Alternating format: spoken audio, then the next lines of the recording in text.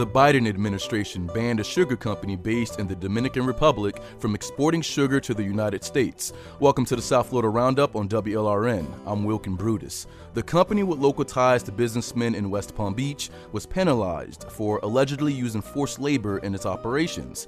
A reporter provides insight on what that means for the workers. Also, it's Miami Art Week. Hundreds of art lovers are strolling through international satellite fairs and local exhibitions just in time to celebrate the 20th anniversary of Art Basel Miami. Finally, a Miami-Dade commissioner is calling out Florida International University's Cuban Research Institute for inviting an author to speak about her new book, Examining Cuban Advantages in the Federal Immigration System. All of that today on the South Florida Roundup after the news.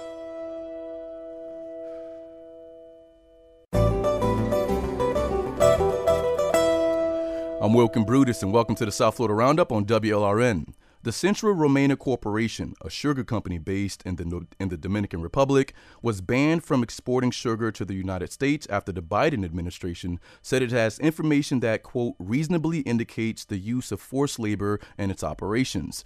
The sugar company is the biggest landowner and employer in the Dominican Republic. Their sugar is sold in the U.S. under the Domino brand. The news comes amid strains in the U.S.-Dominican relations, particularly when it comes to alleged discrimination against Haitians. Just this week, the State Department issued a travel warning for Black and dark-skinned Americans traveling to the country, saying they might be racially profiled or arbitrarily detained.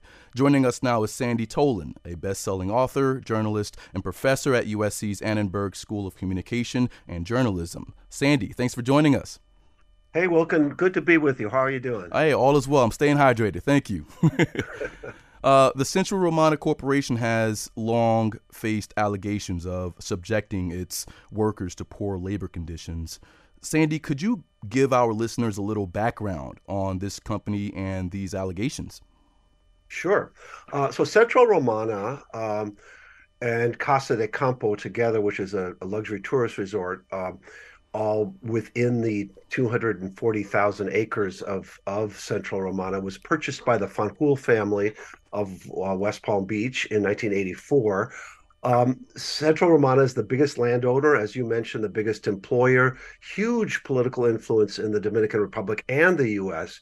Just for an example, Wilkin, the former president of Central Romana was also the vice president of the Dominican Republic, its foreign minister, its ambassador to the U.S., and in the U.S., tens of millions of dollars from the Fanjul Corporation and affiliated groups have gone to U.S. politicians. The biggest recipient of the Fanjul and Fanjul Corporation and affiliated groups largesse is, unsurprisingly, Marco Rubio, Senator Rubio.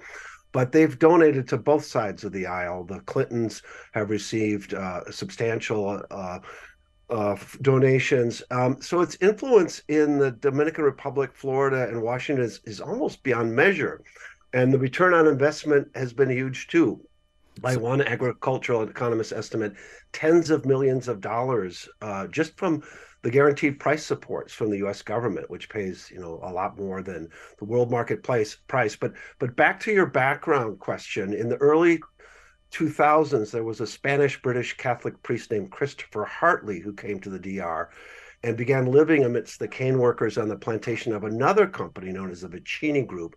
And he went toe-to-toe with them for years, advocating for his poor parishioners who were cane cutters. Eventually, Hartley was driven out by all manner of death threats. It was unclear exactly from who, but some years later, working with a former Labor and State Department official named Charlotte Ponticelli, he succeeded in getting the Labor Department to begin monitoring visits to the cane fields.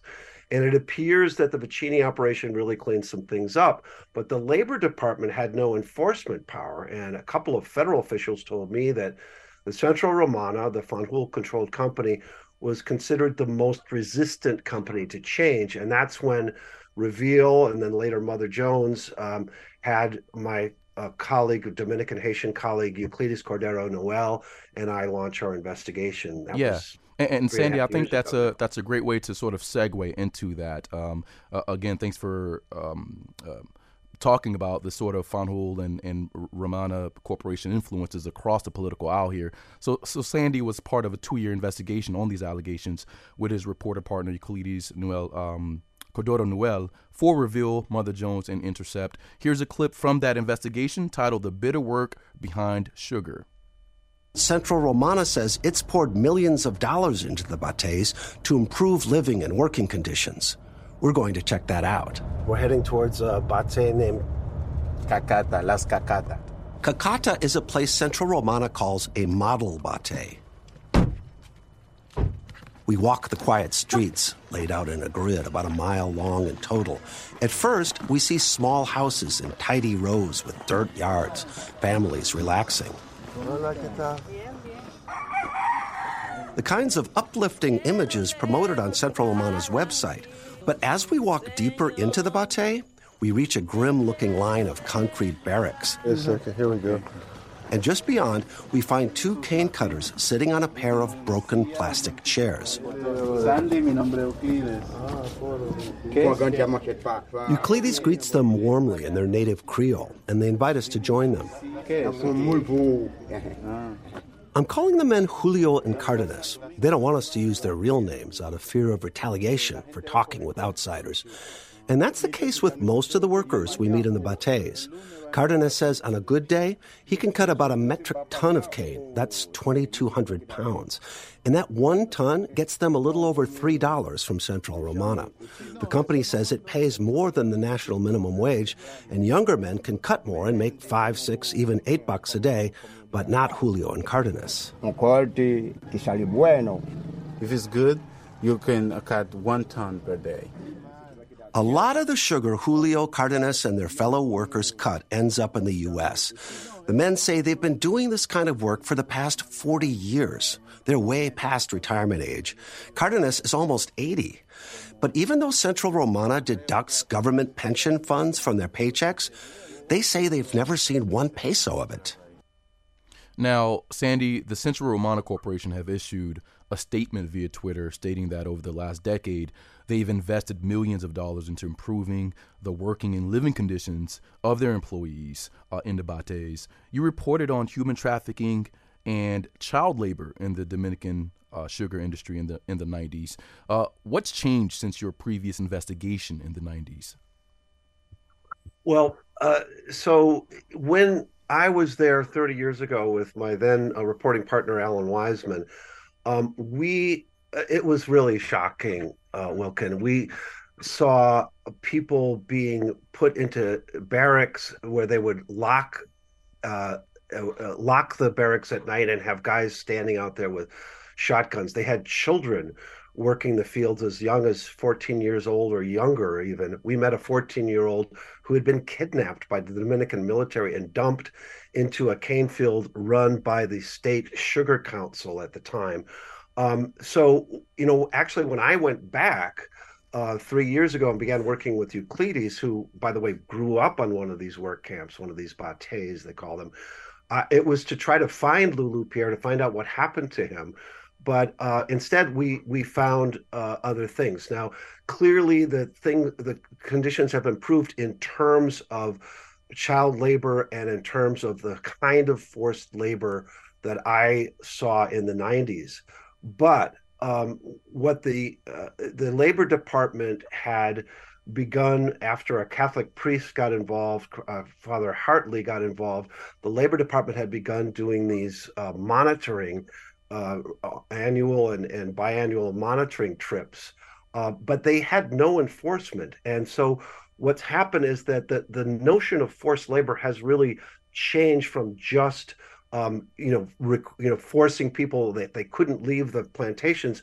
The International Labor Organization and their standards are known as 11 indicators of forced labor, are followed by the customs, U.S. Customs, which does have enforcement power. And that's what's changed in terms of U.S. monitoring. U.S. Customs, in their announcement very recently, which was sparked in part by our reporting, found 5 indicators of forced labor called abuse of vulnerability, isolation, withholding of wages, abusive working and living conditions, and excessive overtime. And especially for us, Euclides and I saw a lot of these really rough working and labor and living conditions. You had people out in the fields with torn torn overalls that were supposed to be protective coveralls for people who were spraying the crops, broken masks. And a lot of people had fallen sick and fallen ill. And there was a number of lawsuits against the Fanjul Corporation and Central Romana. And But we'll also what talk we about saw I'm sorry, go ahead. I'm sorry? Yeah, go ahead. My apologies. Okay. We also just saw people living in these really horrific conditions with no electricity or running water. People talked about the inadequate protective gear, as I mentioned, and every single family we spoke to talked about the fact that their services for access to healthcare was extremely limited, and nearly every family talked about this mountain of debt. They're paid so little that they had to borrow on an interest rate of 10% per week. In other words, 500% annually. So the company has said that it's made improvements, and we did see evidence of painted houses. But on the other hand, they appeared to rush to demolish some of the worst bateys that had the worst conditions just before the State Department went to have a visit a little over a year ago. So it's possible that this action is going to spur greater reforms, and that's what the company says in English. And Sandy, English I hate to would interrupt. do, but in Spanish, they have remained rather defiant in their Spanish statement. And Sandy, briefly, what did they have to borrow the money for? Living expenses? Yeah, well, a lot of it's medical expenses. People get sick. I met one guy who was a fumigator, and his brother had fallen ill. He had been a cane cutter. He couldn't go anywhere. He was just lying in bed all day. And so this guy was borrowing money at 500% annual interest rate to just try to get treatment for his brother because his brother wasn't eligible. A lot of family members told us they're not eligible. There's a state-of-the-art hospital that Central Romana brags about, but almost every cane cutter we asked about it said, well, that's off limits to us. But they do market that state-of-the-art hospital to the tourists at the five-star resort, Casa de Campo. And these are horrendous details regarding the working conditions here. Is it a separate issue from the quote forced labor, legally speaking?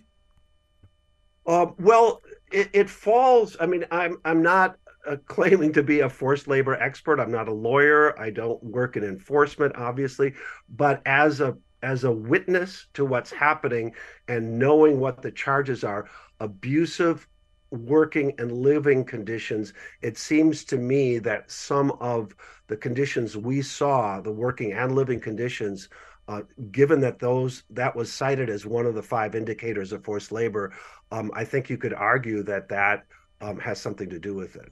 Sandy, the Fanjul family, which resides in West Palm Beach, an hour north of here, owns the Florida Crystals sugar company. They also own 35% of the Central Romana Corporation. Have you heard from them about the company's working conditions?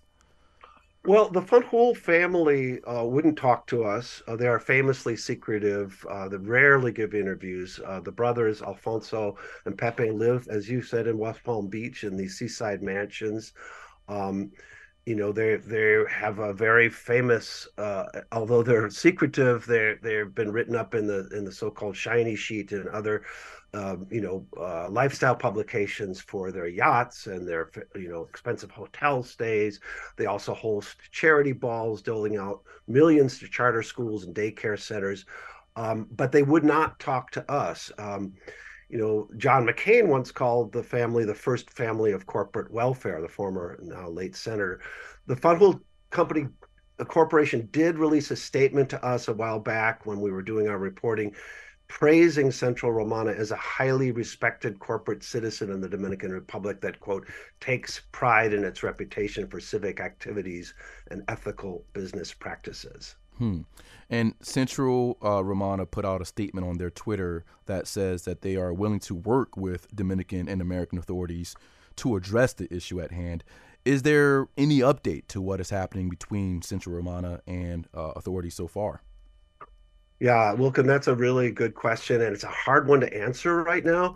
I've been on the phone, every day at some length, and trading many and lengthy WhatsApp messages and other messages with people who are concerned for their own safety, who are trying to get information. One thing that's clear from the people we have been able to reach in the work camps, in the bates, is they're being told not to talk to outsiders, which could, again, not being a labor expert, official, it could actually, it seems to me, exacerbate one of the five customs indicators of forced labor, which is isolation. But in the meantime, a lot of concerns about possible retaliation, possible threats, very vague at this point. One person wrote to me and said he was recently called an enemy of the state on a kind of, but it wasn't clear from who, some strange calls trying to get other sources to talk, not knowing who those people are. So it's really hard to know exactly. But in the meantime, as you indicated, there are a lot of roundups, mass deportations, even a report that there might not be enough cane cutters for the harvest, which is about to start.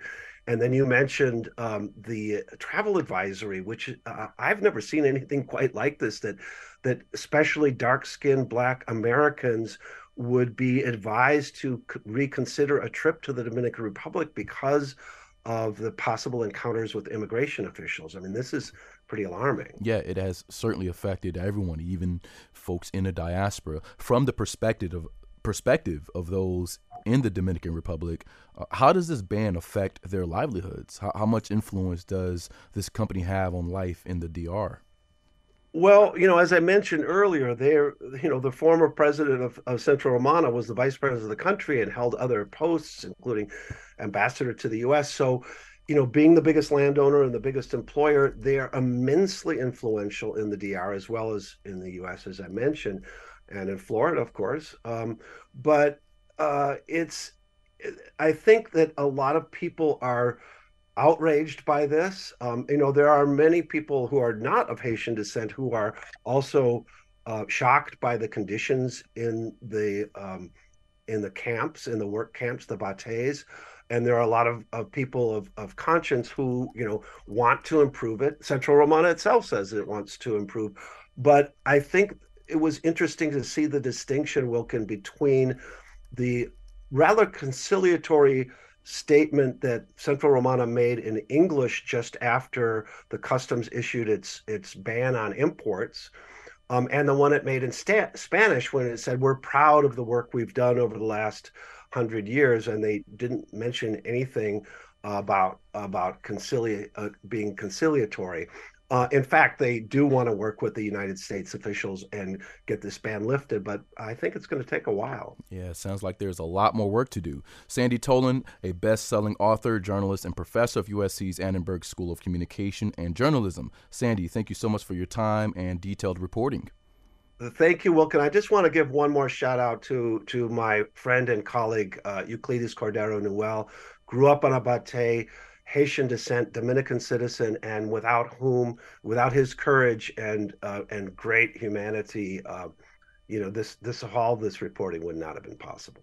Thank you, sir. Thank you for joining us.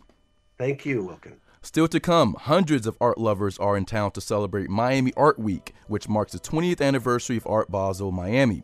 800-743-WLRN, 800-743-9576.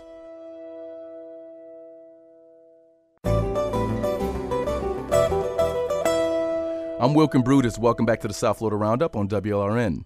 It's Miami Art Week. Every year, for 1 week, Miami transforms into the center of all things art, design, music, and culture. And this year, the flagship institution, Art Basel, turns 20. Hundreds of galleries, collectors, and art lovers are strolling through countless international satellite fairs and locally based art exhibitions throughout Miami-Dade. What's missing? The enthusiasm around crypto and NFTs that dominated Art Basel last year. But the conversation surrounding how and why we produce and consume traditional and multimedia art remains strong. Joining us to talk about all things art and culture during Miami Art Week is Miami Herald art reporter Amanda Rosa and Miami-based multimedia artist Marcus Blake. Amanda and Marcus, thanks for joining us. Thanks for having me. It's great Hi. to be here. Amanda, let's start with you. In regards to the atmosphere surrounding Miami Art Week, it seems like enthusiasm surrounding crypto, NFTs that had dominated Art Basel last year has calmed down after recent high-profile crypto scandals such as FTX and the steep drop in the NFT market. Is that a fair assessment? It kind of is. It kind of depends on who you ask. I think in general, there's definitely less NFT related events happening this year, and all the events that are related to Web3 and crypto have become a little bit more curated as opposed to this huge explosion that we've seen previously. Um, in terms of when you go to traditional art fairs like Art Basel Miami Beach in the convention center, when I went, I frankly didn't see that many NFTs on display at all. It's mainly just traditional physical actual artwork. But in terms of artists who are big in the NFT space, they're still very excited about what the technology can do for their careers. And Marcus, you're a multimedia artist. You're here in the studio with us. Thanks for joining us. Were you or are you invested in NFT crypto environment as an artist? I did get into it. I have a couple pieces still on OpenSea, and moving into it, I thought about the whole digital aspect of art, and it's something to at least look into as an artist, just to see where it can take you or take art in general. But I have a couple pieces in it. And what are your assessment to Amanda's perspective in terms of the atmosphere sort of waned a little bit this year? Have you noticed that? I have some friends that are involved in the NFT world, and she's been pretty busy every day since Art Basel has started. So that world is still operating out there. The NFT, they're still pushing it. But it does exist. So this feels sort of like a minor setback. It's the movement is still strong, yes, but definitely, perhaps this year is just a minor setback. Is definitely a setback in the NFT world just because of the fluctuation. But they still believe and they're still pushing it. Do you still believe as an artist? I'm a physical artist. I really like being in the physical space, and not saying I'm against the NFT, but I like physical work. I like to work with my hands and being in the third dimension. Wow. And Amanda, early stages of the pandemic certainly made attending in-person art events difficult for many people. How would you describe the atmosphere at the Miami Convention Center? Did the gathering feel like a return back to normal during abnormal times? Oh, yeah, definitely. A lot of people were very excited and happy to be back in person. In previous years, I believe last year, fewer galleries were able to participate in Art Basel Miami Beach in general, either because they couldn't travel internationally or they were on hard times financially.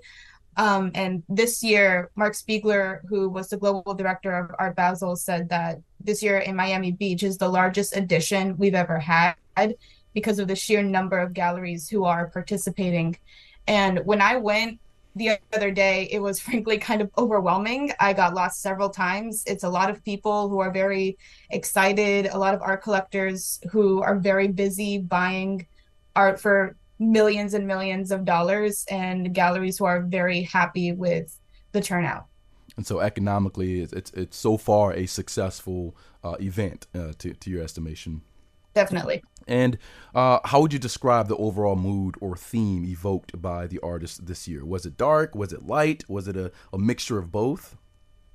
It's definitely a mixture of both. A lot of the artwork that really stood out deals with themes of either climate or identity. There was one artwork in particular, I forget the artist's name off the top of my head, but if you go to the Meridian section of Art Basel, you'll see it. You can't miss it. It's this huge installation that's entirely bedazzled. It's like those telephone poles with the wires, and there's bedazzled sneakers with flowers coming out of them. And that artwork is reflective of just the year 2020 and how many lives were lost, both in terms of racial injustice and also the pandemic itself. So artists are definitely reflecting on the darker themes of the last year, but there's a hopeful undertone. And I'll pose the same question to you, Marcus. How would you describe your overall mood as an artist in 2022? I'm still hopeful. You know, like I said in the beginning, I'm a colorful person. I look forward to, you know, making things bright and extravagant. I don't know. I think 2022.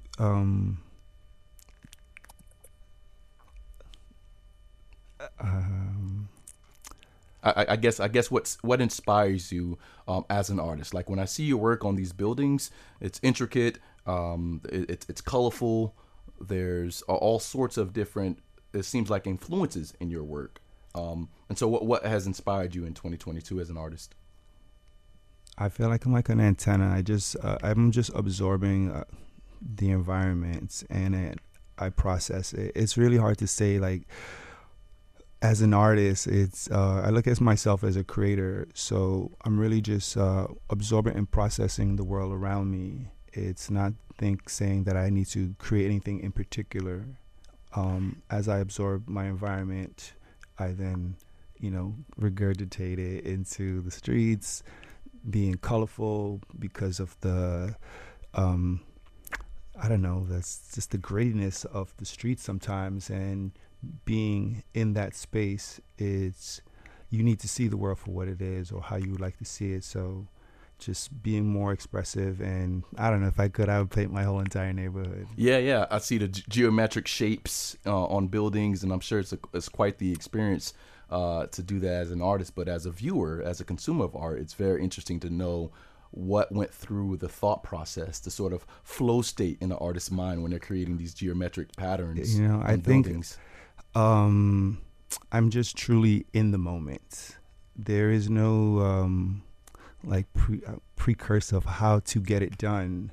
It's really like nature. You can plant a seed and the tree will do what it needs to do, and it's the same. I can show up on a sidewalk and I'm instantly inspired to do it. You know, I could start with one line and then from that line just keep expanding in the pattern. But I'm not really trying to think about where things need to go. It's just I'm going to do it because right. I'm in the moment, and that's really my formula. That's always hard to describe to someone who isn't creating your art, how it's processed. But you know, you're in the flow state. Amanda, of course, Art Basel celebrates established artists such as Jeff Koons, Pablo Picasso, etc.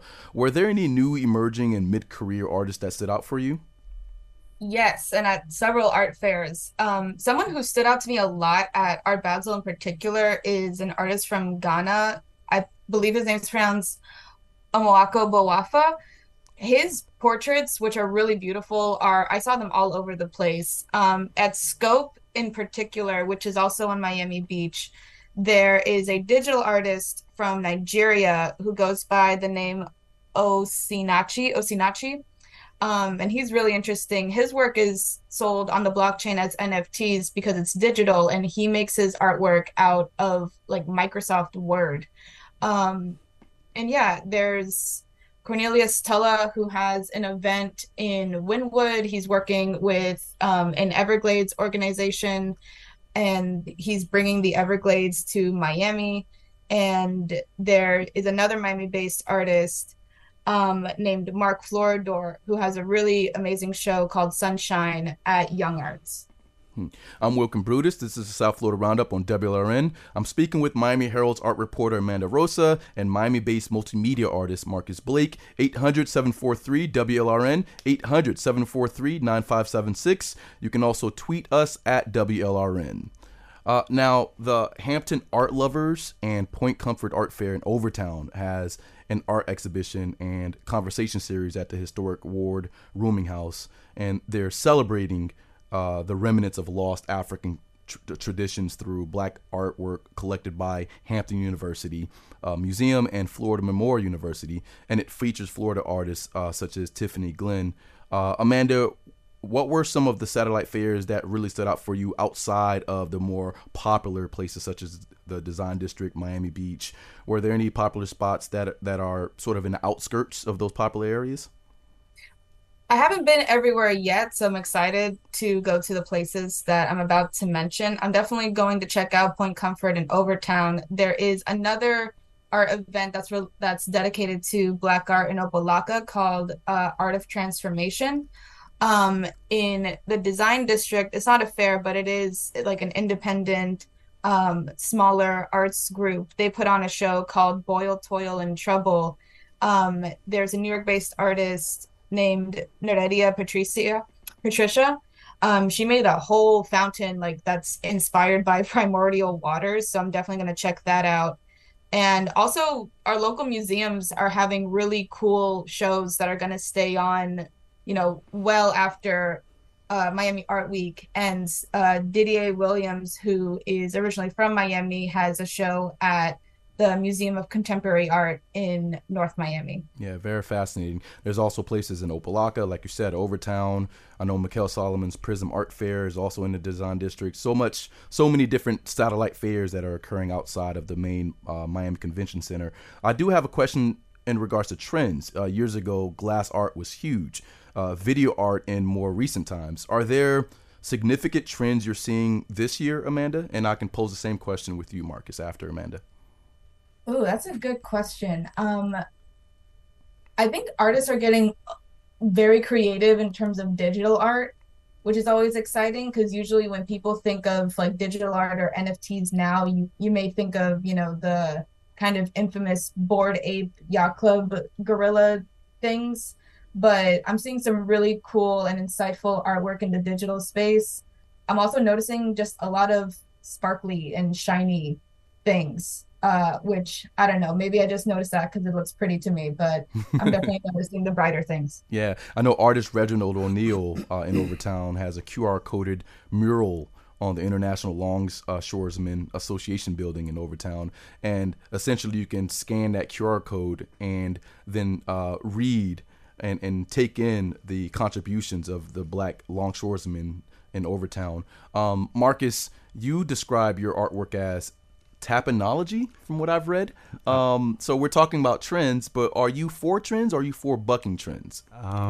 It's actually called tapenology. Tapenology. Yeah, because I work with a lot with tape, 3M tape, different sizes, and the work looks really technical. But I don't know, repeat that. Yeah. We were talking about certain trends that Amanda. Yeah. Yep. So trend-wise, I'm not really. I wouldn't say I follow any trends, and my thing is to push my mind as far as I can push it to come up with something new. There might not be anything new under the sun, but it feels good to try. And the streets right now, I would say. There's a lot of maybe, I won't say political, but more moving away from like traditional canvas work to more three-dimensional objects, the NFTs, just I think pushing the boundaries of imagination, creativity to see what else can be done outside of a canvas. So when I think of tape, I think of something that's tangible. Are you using the tape as a sculpture material? The tape is... I tape it and then remove the tape and then it leaves a negative space. So, but yeah, 3M tape, masking tape, different size of tape.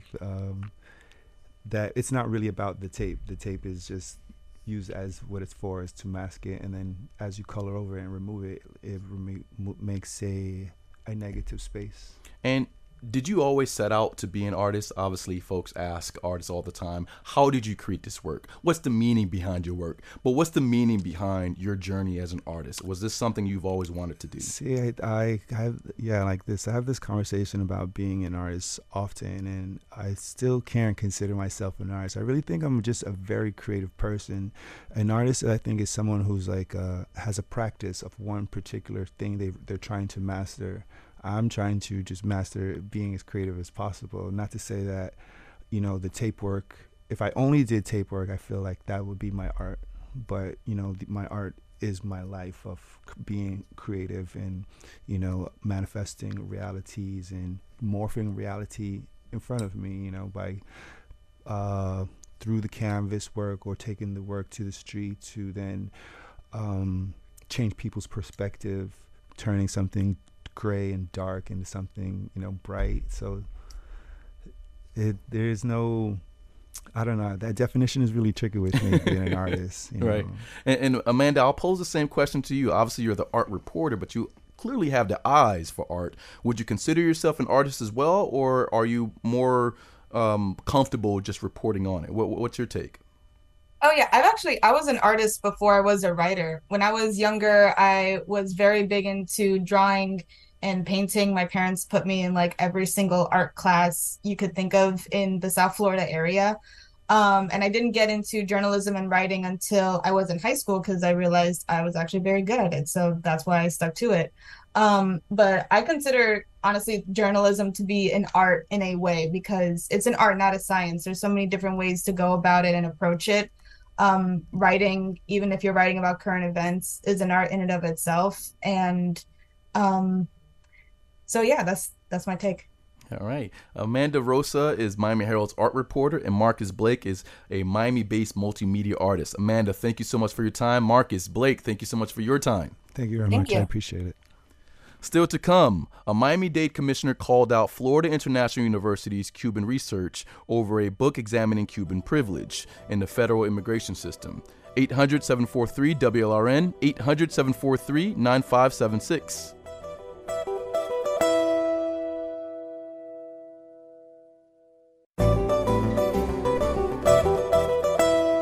I'm Wilkin Brutus. Welcome back to the South Florida Roundup on WLRN. Newly elected Miami-Dade Commissioner Kevin Cabrera, who represents areas such as Coral Gables and Hialeah, is calling out Florida International University's Cuban Research Institute for inviting an author to speak about a new book that examines the advantages that federal immigration law granted Cuban immigrants who came to the United States. Quote, hate-filled, inflammatory, anti-Cuban are words that Cabrera, the son of Cuban immigrants, used to describe Boston University's Professor Susan Eva Exton new book, Cuban Privilege. Eckstein told WLRN's America's editor Tim Pageant that her book is an academic exploration of how U.S. policy has treated Cuban immigrants as compared to treatment of immigrants from other countries, such as Haiti. He joins us now to discuss this topic. Tim, thank you for joining us. How you doing, Wilkin? I'm sorry for butchering her last name there. Eckstein. Eckstein, there we go. First, what does the academic book seek to examine? What's the overall premise? Well, first, I need to say I have not read the book. Which is important here because we need to note that Commissioner Cabrera is making these accusations without himself having actually read the book. What I know about the book is an excerpt I've read, and plus my conversation this week with Susan Eckstein, who's a sociologist at Boston University, as you pointed out.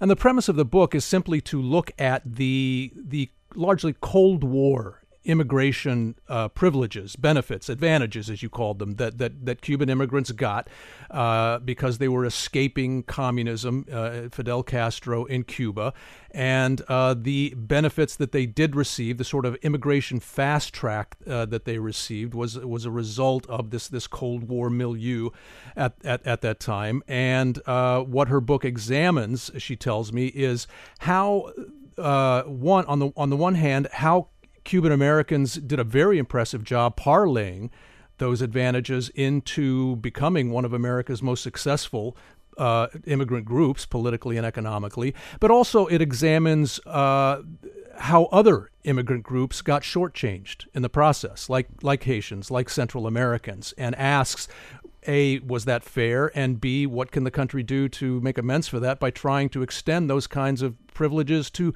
more groups other than just Cubans? And so she's not coming from an advocacy point of view. She's coming from an academic. No, she insisted in our conversation that this was not an anti-Cuban book. She was simply examining the dynamic of how those privileges worked for one group and how they were sort of not afforded to other groups, and how that dynamic has affected immigration policy and American society in the aftermath. Based on evidence that's clearly publicly already exactly available. But she insisted, though, that much of her book is largely complimentary of Cubans, which is one of the ironies here. Yeah.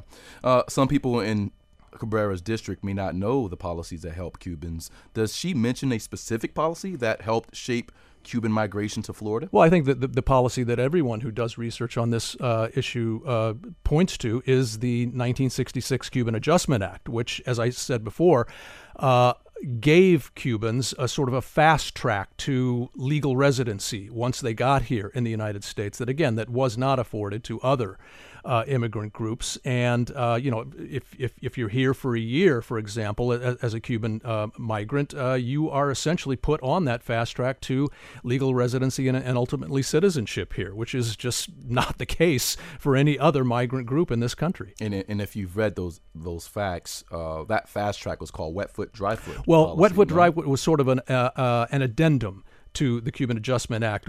This was during the sort of Cuban migration crisis in the 90s when the rafters and when they were coming here.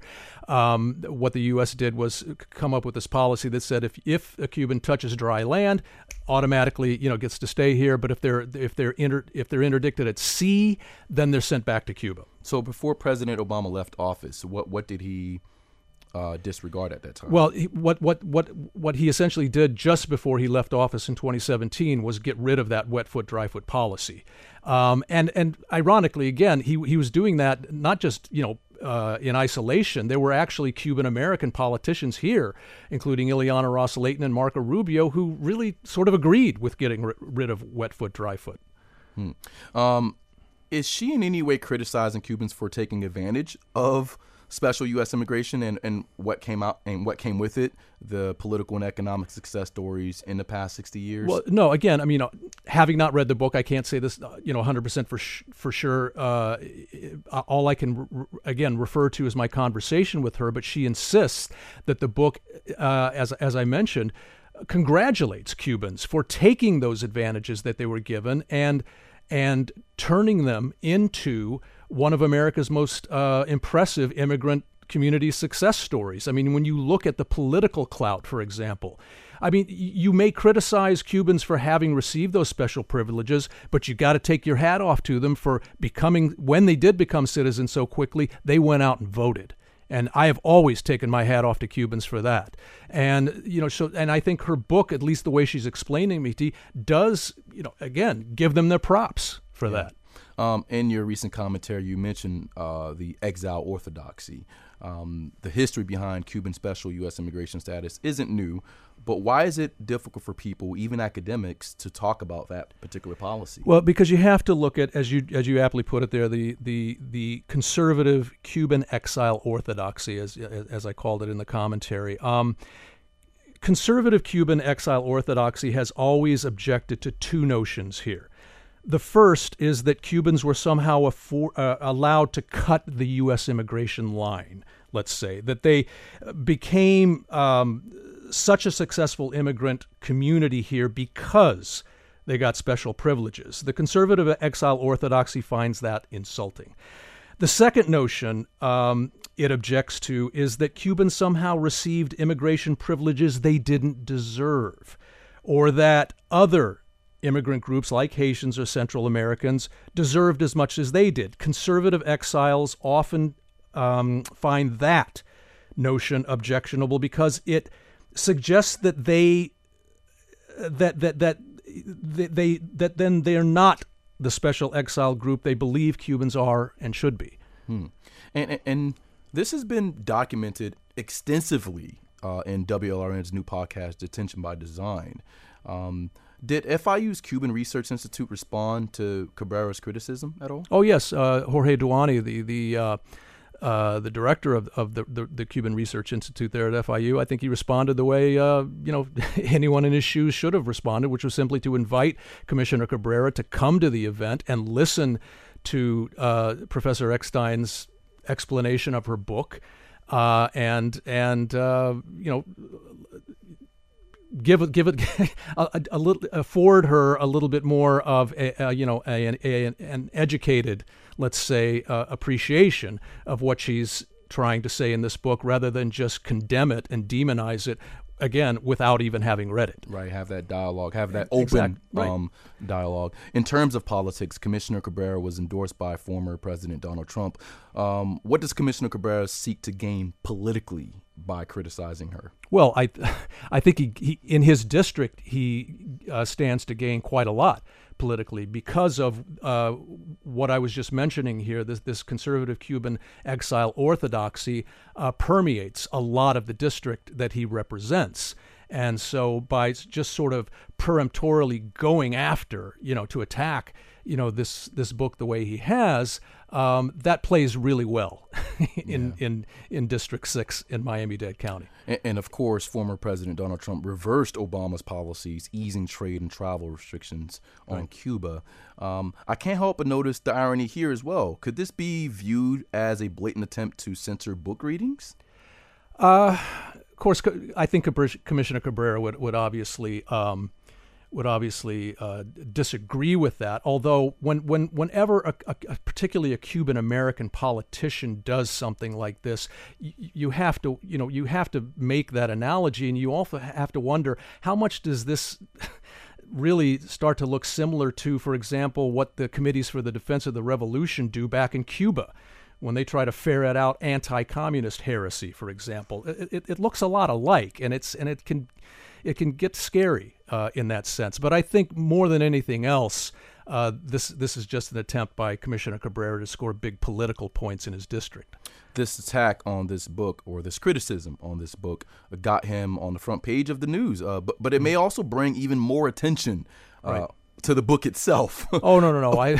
Politically, is this a win or a loss for him, and is this a win for her? I think you can make the case this is a win-win. It's a win for him politically. It's a win for her as an author, because I think what he has done for her, and this happens so often when we see these kinds of attacks and condemnation of books, the book actually really benefits from this kind of attention. And I think she's going to get a lot more people coming out to this book presentation that's scheduled for next Friday at Books and Books in Coral Gables than perhaps would have come out had Commissioner Cabrera not gone on the attack the way he did. I think yes, she's going to benefit from this, ironically. Yeah, and I didn't know the book was coming out until this controversy.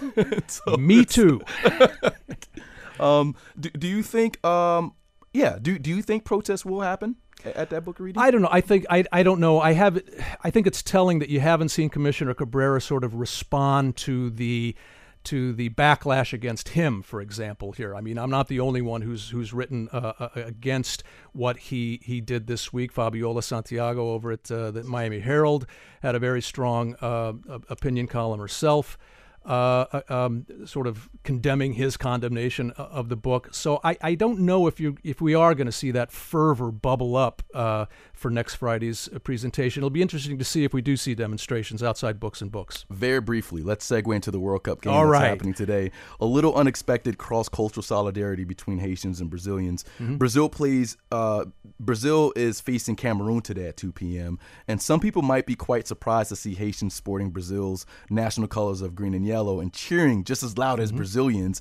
You've been covering Latin America for a long time. What do you make of Haiti's love affair with Brazilian soccer? I think it resembles a love affair that a lot of the rest of the hemisphere, a lot of the rest of Latin America and the Caribbean has with Brazil. Brazil has become, but especially for Haitians, as you point out, has become the proxy team. A seleção, as the Brazilian team is known. It has become the proxy soccer team for a lot of the hemisphere that doesn't have their own great teams. I mean, Argentina's got a great team, Uruguay, Mexico, et cetera. But when you look at countries like Haiti that don't have, great high-profile soccer teams, even my wife's country, Venezuela, which is a baseball country, they've always been fans of Brazilian soccer. And so that's why you're seeing groups like the Haitians come out for their team, the Brazilians. And they come on in force for a long time. In 2016 Copa America championship, Brazil defeated Haiti 7-1. Mm-hmm. But that one goal by Haiti was massive for the Caribbean, whose team has always been underfinanced. And so Brazil has been seen as a sort of default picture of excellence. So that bond is always there. And also a default picture of what Haitians consider themselves in many ways, the underdogs. One of the hallmarks of the Brazilian soccer team is that it is always represented. Its most famous players like Pelé, a black Brazilian, for example, from the favelas, the slums. It has always represented the underdogs in Brazil, and I think that's another reason why Haitians, tend to, because they consider themselves in many ways the underdogs in this hemisphere often, and I think that's another reason why Brazilian soccer, why they have a bond with that. A lot of underdog stories happening right now. Korea just beat Portugal. Japan is doing well. This has been an interesting World Cup right now with these Cinderella stories, as you mentioned. Tim Padgett is WLRN's America's editor. Thank you so much for your time. Really appreciate it. Thanks as always, Wilkin. All right, that would do it for the South Florida Roundup. It's produced by Natu Tway. Our engagement editor is Katie Cohen. Our interim managing editor is Katie Munoz. Jessica Bakeman is the senior editor for news. Matt Sanchez is the digital editor. The vice president of radio and show's technical supervisor is Peter J. Mayers. Richard Ives answers phones. I'm Wilkin Brutus. Thanks for calling and listening. And remember, stay hydrated.